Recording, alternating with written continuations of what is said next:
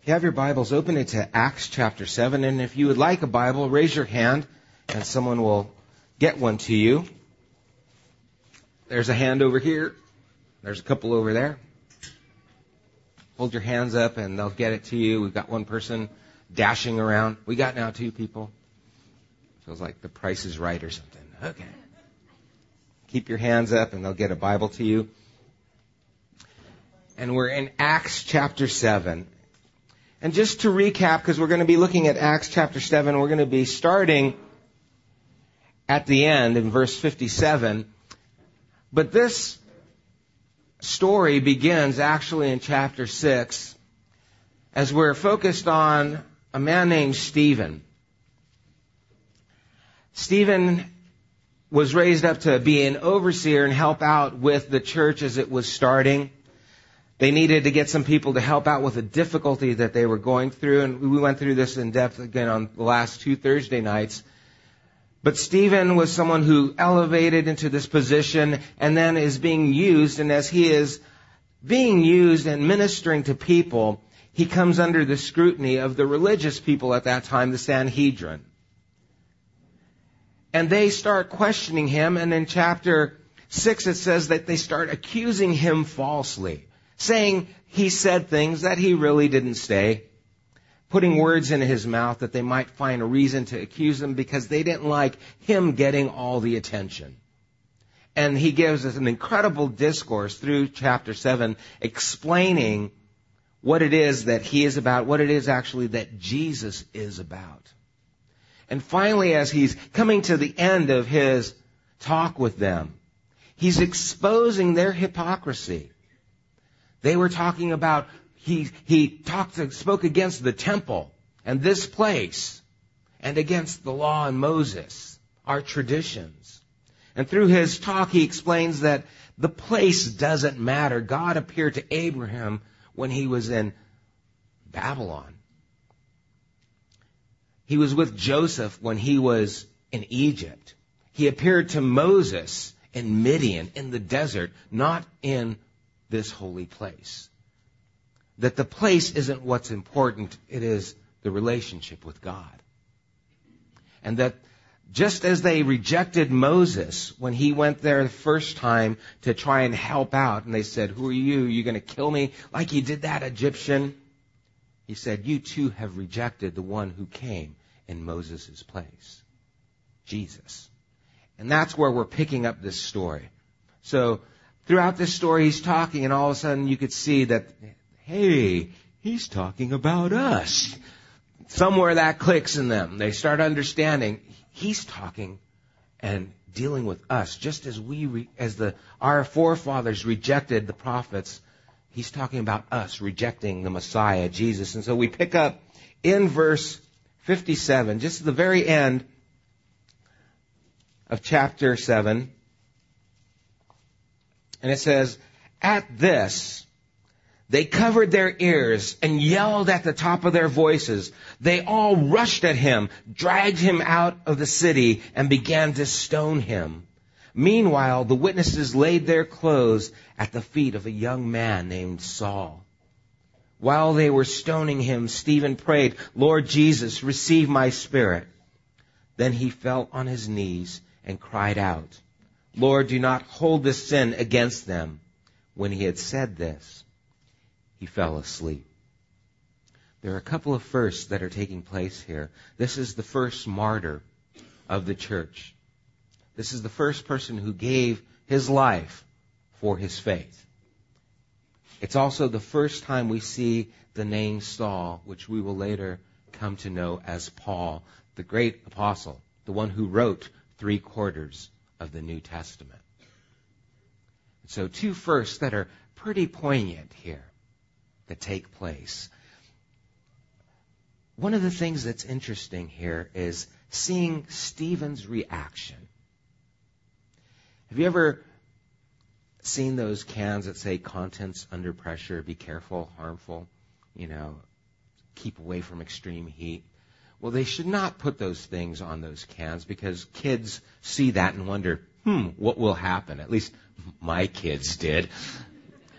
And so there's nothing like getting an aerosol can, going to the beach and throwing it in the fire and, sneaking it in there and waiting to see when it's going to explode. Or maybe you've put dry ice in a, bottle of water and you've put I'm giving your kids way too many ideas. Corrine used to do all these things, Contents under pressure. And if the pressure gets too much, it explodes. Kids would get those little ketchup packs. You ever see those? And they step on them so they could splatter. Again, here I go. Okay, my childhood is coming back. And we see under pressure how people really behave, don't we? When things start coming down, the true colors start to show. And a lot of times, under a situation, we might say, I don't know what got into me. I guess I was tired. I guess I was overwhelmed. I was stressed out. I don't know what got into me. The truth isn't really that something got into you. It's that something's leaked out. It was in you, and then you just got weak and you couldn't hold it or hide it anymore, and that came out of you. That was always there. It's just now everyone can see it. One time my brother was driving, and he saw someone who went to the church that he goes to. And he goes, oh, hey, there's so-and-so. And so he honked to get his attention. And he honked to get his attention. The guy flipped him off. And it's like, oh, wow. And then he looked over and he saw him and it's like, oh, what was I thinking? The guy just wanted to say hi and, yeah, hi back, And and we've all experienced that. Maybe not that, but we've all experienced things like that, where we are not in our best form. I've experienced some good and bad moments growing up. I've had some really good husband moments, and then I've had some bad husband moments. You don't need to talk to my wife later about them. Just take it from me. And I've had some good father moments, good dad moments, but I've had some bad father moments as well. And I've even had good human moments and bad human moments. We have this where every now and then what comes out of us just isn't so good. And it's really under the time of pressure that we see what's really in us. And here we come to a place where Stephen is under life's pressure. The Sanhedrin was the equivalent to the Supreme Court. These people had a lot of power in what would happen to his life. And in chapter 6, we saw that they made false accusations against him. So they lied about him in order that they might bring accusation to him. And now they're physically abusing, going to kill him. This is an opportunity for Stephen. If he's going to have a bad moment, this would be a good time. It was being his rights at this point to say, you know what, enough. You guys are a bunch of liars and start blasting them, whatever. If he was going to have a bad moment, this would be an opportune time. But we don't see that. In fact, when he has the opportunity to be at his worst, we see him at his best, but we see those who are the religious leaders who should be at their best, we see them at their worst. And as he starts to see this, it doesn't only reveal Stephen's heart, but it exposes their heart as well. And we see that he doesn't lash out against them. Instead, he says, Lord Jesus, receive my spirit. And he fell on his knees and cried out, Lord, do not hold this sin against them. And that was his last words. Your last words. I was thinking about how do you know what your last words are going to be? I read one thing that said, whenever I'm feeling low, I think of my uncle's last words and it makes me smile. It's a truck! That was it.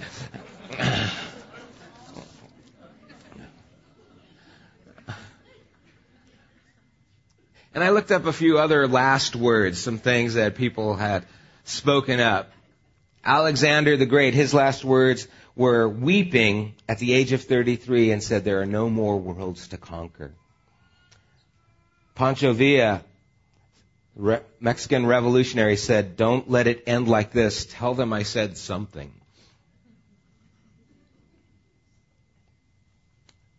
There was a Chinese communist who had delivered a lot of Christians to their execution during the time of the Cultural Revolution. And he went to a missionary or a pastor that was there, and he said, I've seen many of you Christians die, and you died differently. What is your secret? When you die, those last words, your life at the pressure and it ends. What are your last words? And Stephen's last words weren't actually his own. Because, Father, forgive them. They know not what they do. We've heard that before. We saw that in Luke. And Jesus uttered those words. And I wonder, how did Stephen know? He probably heard of these things. Remember, he's close to the proximity of when the death and resurrection of Jesus took place. He might even have been there. We don't know. But his last words are actually Jesus' last words. And so when he is being crushed, when he is being squeezed by the pressure of life, what he utters are Jesus' last words. Well, let's look at that a little bit. Turn to Luke chapter 23. Turn left. You're going to go past the Gospel of John. And at the end of Luke, chapter 23. Sorry, usually I have a PowerPoint that but my computer crashed. So I got to get it fixed. Luke chapter 23, and we're going to start at verse 27 and read down. A large number of people followed him, including women who mourned and wailed for him. Jesus turned and said to them, Daughters of Jerusalem, do not weep for me. Weep for yourselves and for your children. For the time will come when you will say, Blessed are the barren women, the wombs that will never bore, or the breasts that will never nurse. Then they will say to the mountains, Fall on us, and on the hills, cover us. For if men do these things when the tree is green, what will they do when it is dry? 2 other men, both criminals, were also led out with him to be executed.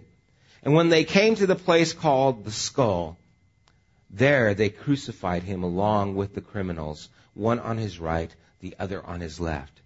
Jesus said, Father, forgive them, for they do not know what they are doing. And they divided up his clothes by casting lots. The people stood watching, and the rulers even sneered at him. They said, He saved others. Let him save himself if he is the Christ of God, the chosen one. The soldiers also came up and mocked him. They offered him wine vinegar and said, If you're the King of Jews, save yourself. There was a written notice above him which read, This is the King of the Jews.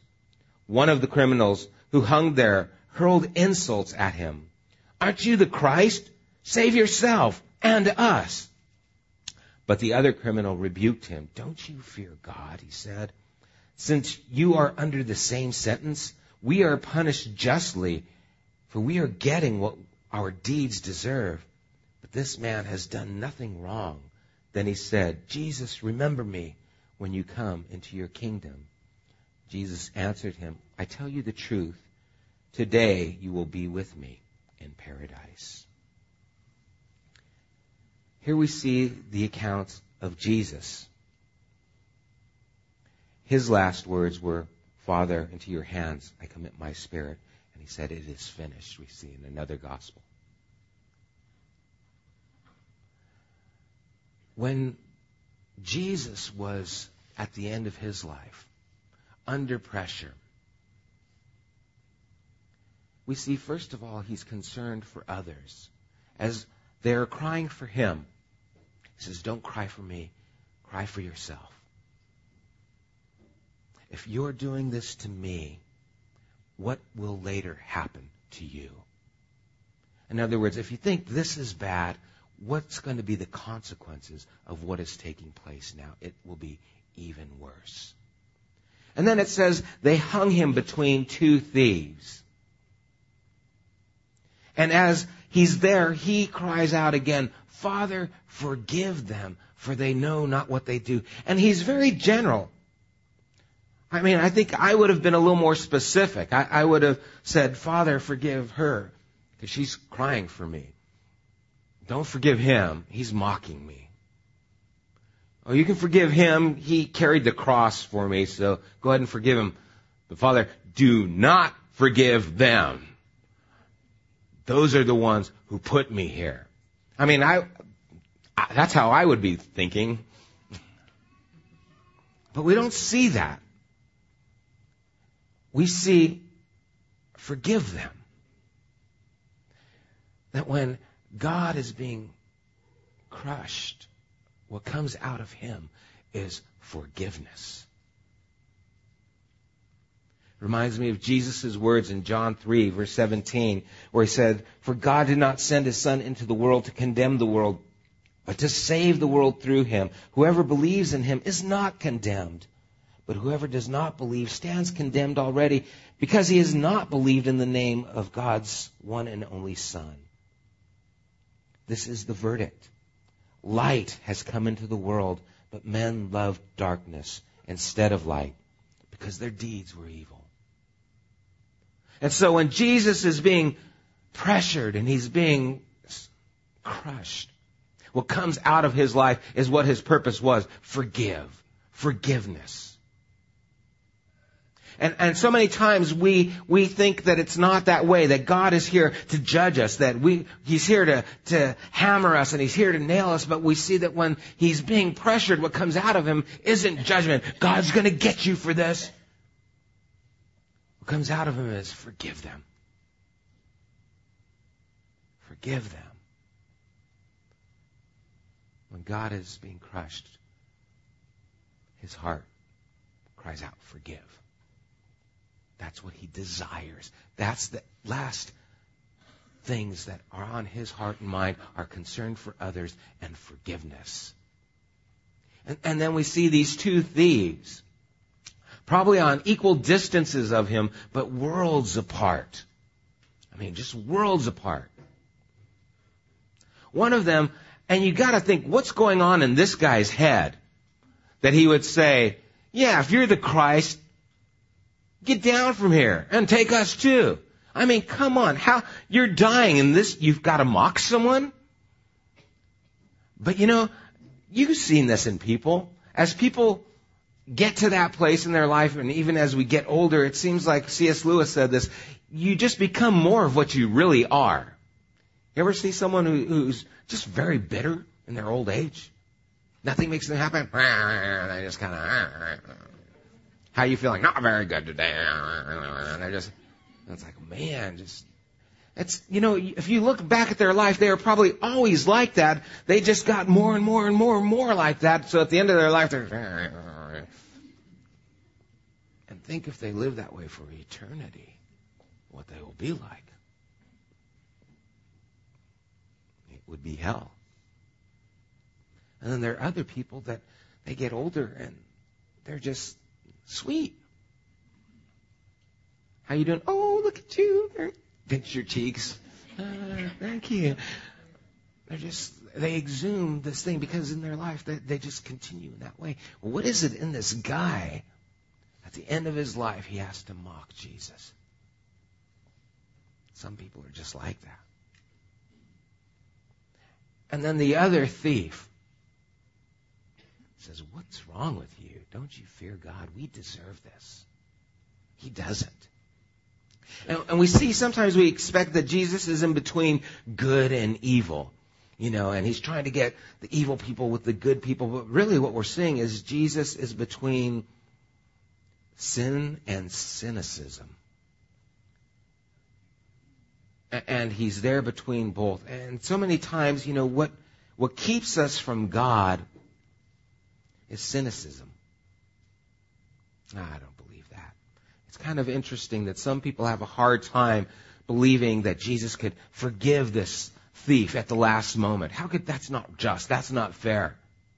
And then there's other people who say, how could God send anyone to hell? That's not just. That's not fair. And it's like they want their cake and they want to eat it too. And sometimes our atheism becomes convenient. We pull God out when we need someone to blame. Life's not going good. Well, God's just not fair. That's not, I've got to blame someone for the wrong that's here, so I'll blame God. Even though I don't believe in Him the rest of the time, but now I want to blame Him. And what we see is Jesus is there between both, and His mercy is there for both. It's really a matter of who will recognize their condition. And the other thief says, we deserve this. And then he has kind of a lot of audacity as well, because he starts asking Jesus, hey, Jesus, I know you're probably occupied right now since you're being crucified like me, but could you think about me? When you go to heaven, would you think about me? Remember me. And then Jesus, instead of saying, it's not a good time, He says, today, you'll be with me in paradise. And He doesn't expound. He goes, well, let me find out where you're really at. Have you ever lied? Have you ever... He doesn't question the guy. He doesn't start interrogating him. Okay, now repeat after me. I, thief on the cross.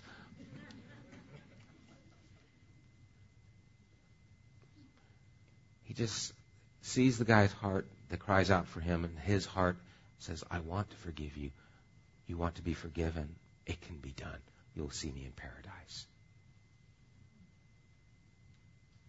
And he reaches out for him. In the last moments, he doesn't forget a thief on a cross.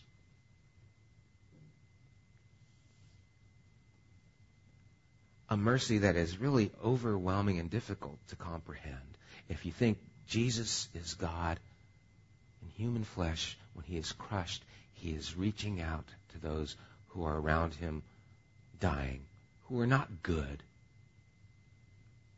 but who are lost. And He says, I remember you. Now, back to Acts.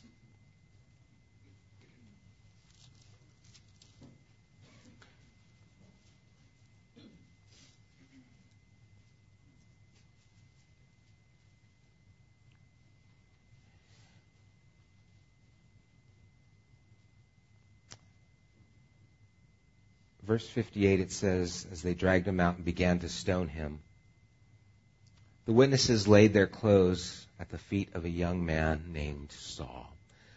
Chapter 8, verse 1 says, and Saul was there giving approval to his death. That word approval actually means that he was agreeing with, he was giving it his approval in the fact that he was a part of it.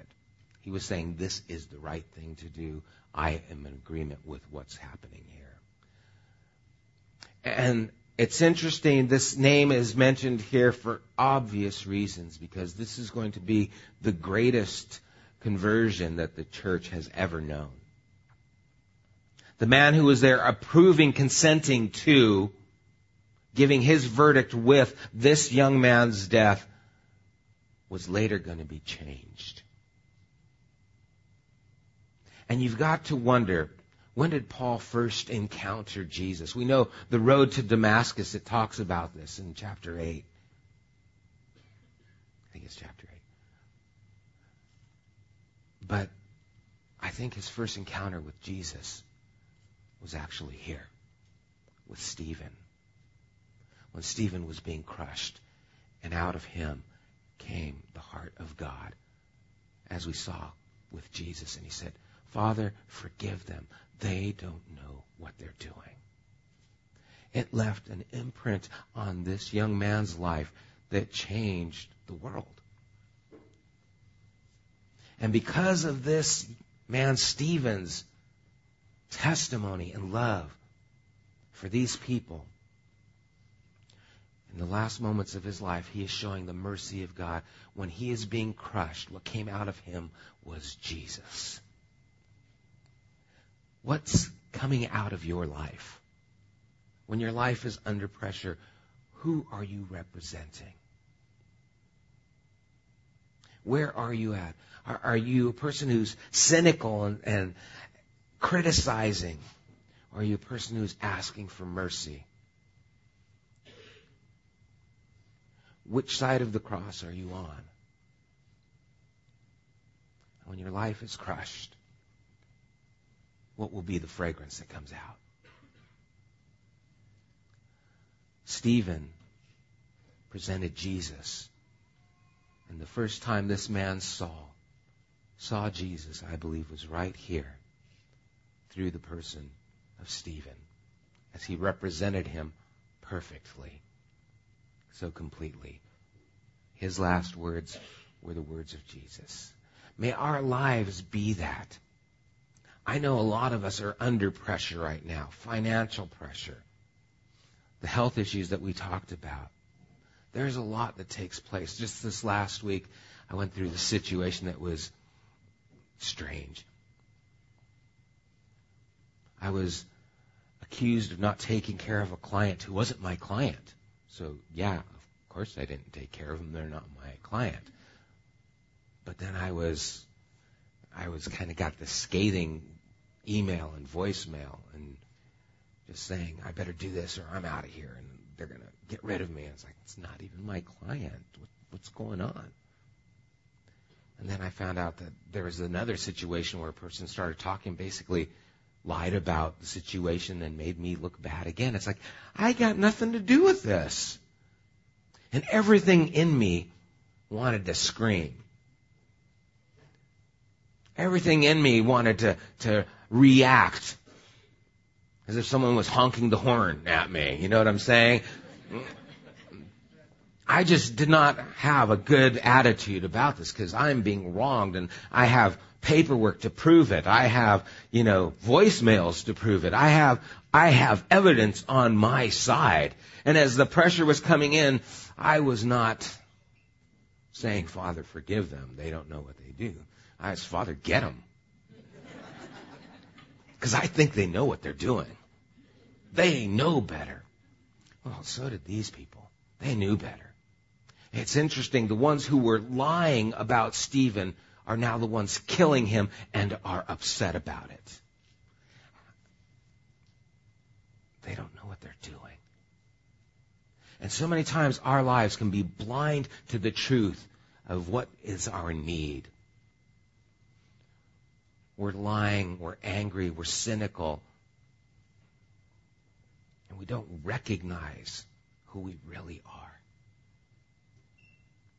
And sometimes it just takes the recognition that God is not there trying to find out what's wrong with you. God knows what's wrong with you, and He is crying out, forgive, forgive, forgive.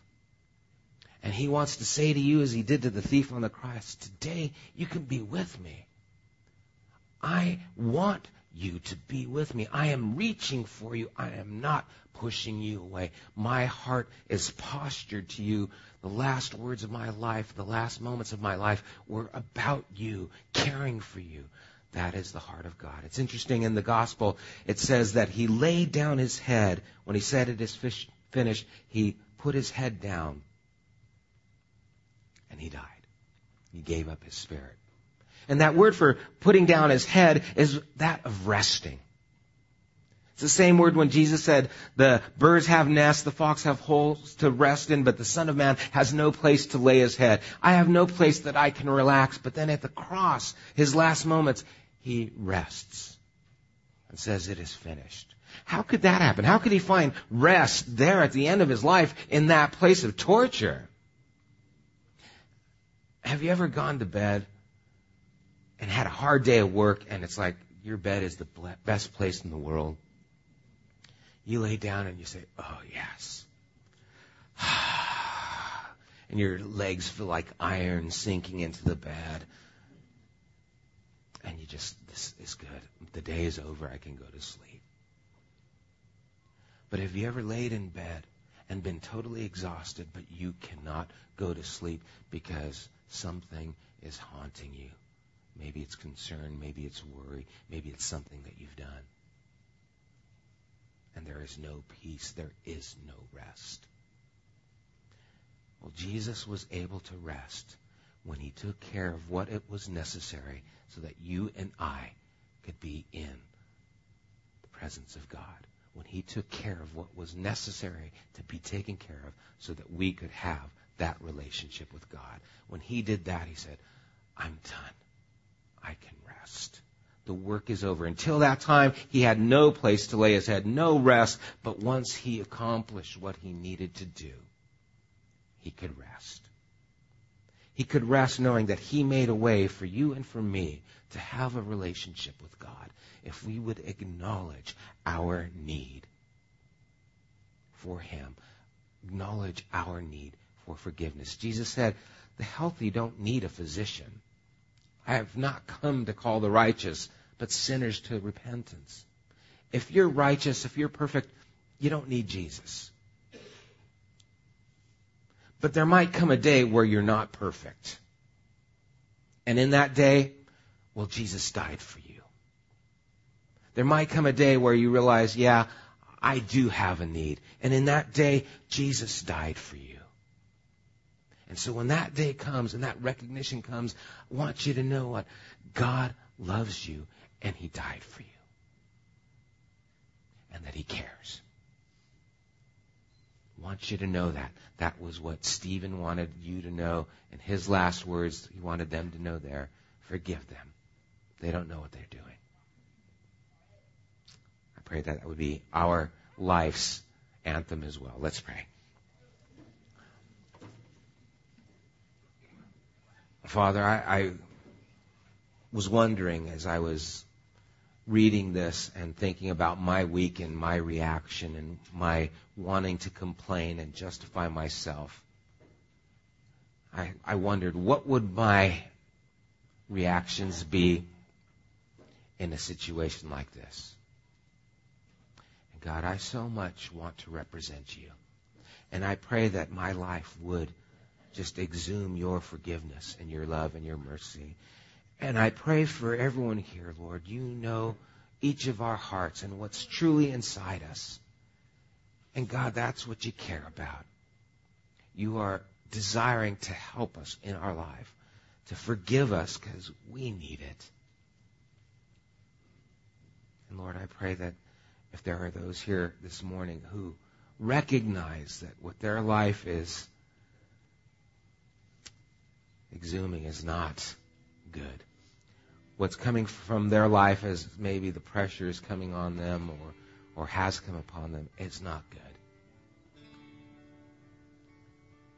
And if they cry out to you, Lord, I pray you would reach out for them. I want you to know here this morning that God is only a request away. You don't have to join a church. You don't have to join a religion. All you have to do is say, will you remember me? And believe and put your faith in Jesus and not in yourself. Recognize the need that is in your life. It's called sin. It's called evil. It's called a lot of things. What it is you are not sufficient in yourself to be with God. And we need his help. And that's what Jesus is about. And so I pray that this morning you would cry out even as the thief and say, remember me. And that you would also let people know that you've made that decision to follow Jesus. To live your life acknowledging his work on your behalf. Father, I do pray for those who are here, who would be in this situation. Enlighten their eyes to see, their hearts to understand. May you bring life to them, even as they talk with their friends or those who may have brought them here this morning. Minister to their hearts, Lord. And God, we all recognize our position and our need for you. There is no one righteous, You didn't come to call righteous, but you reach out for all of us, Lord. I pray that we would respond to your reach and take your hand. And I do ask these things in Jesus' name.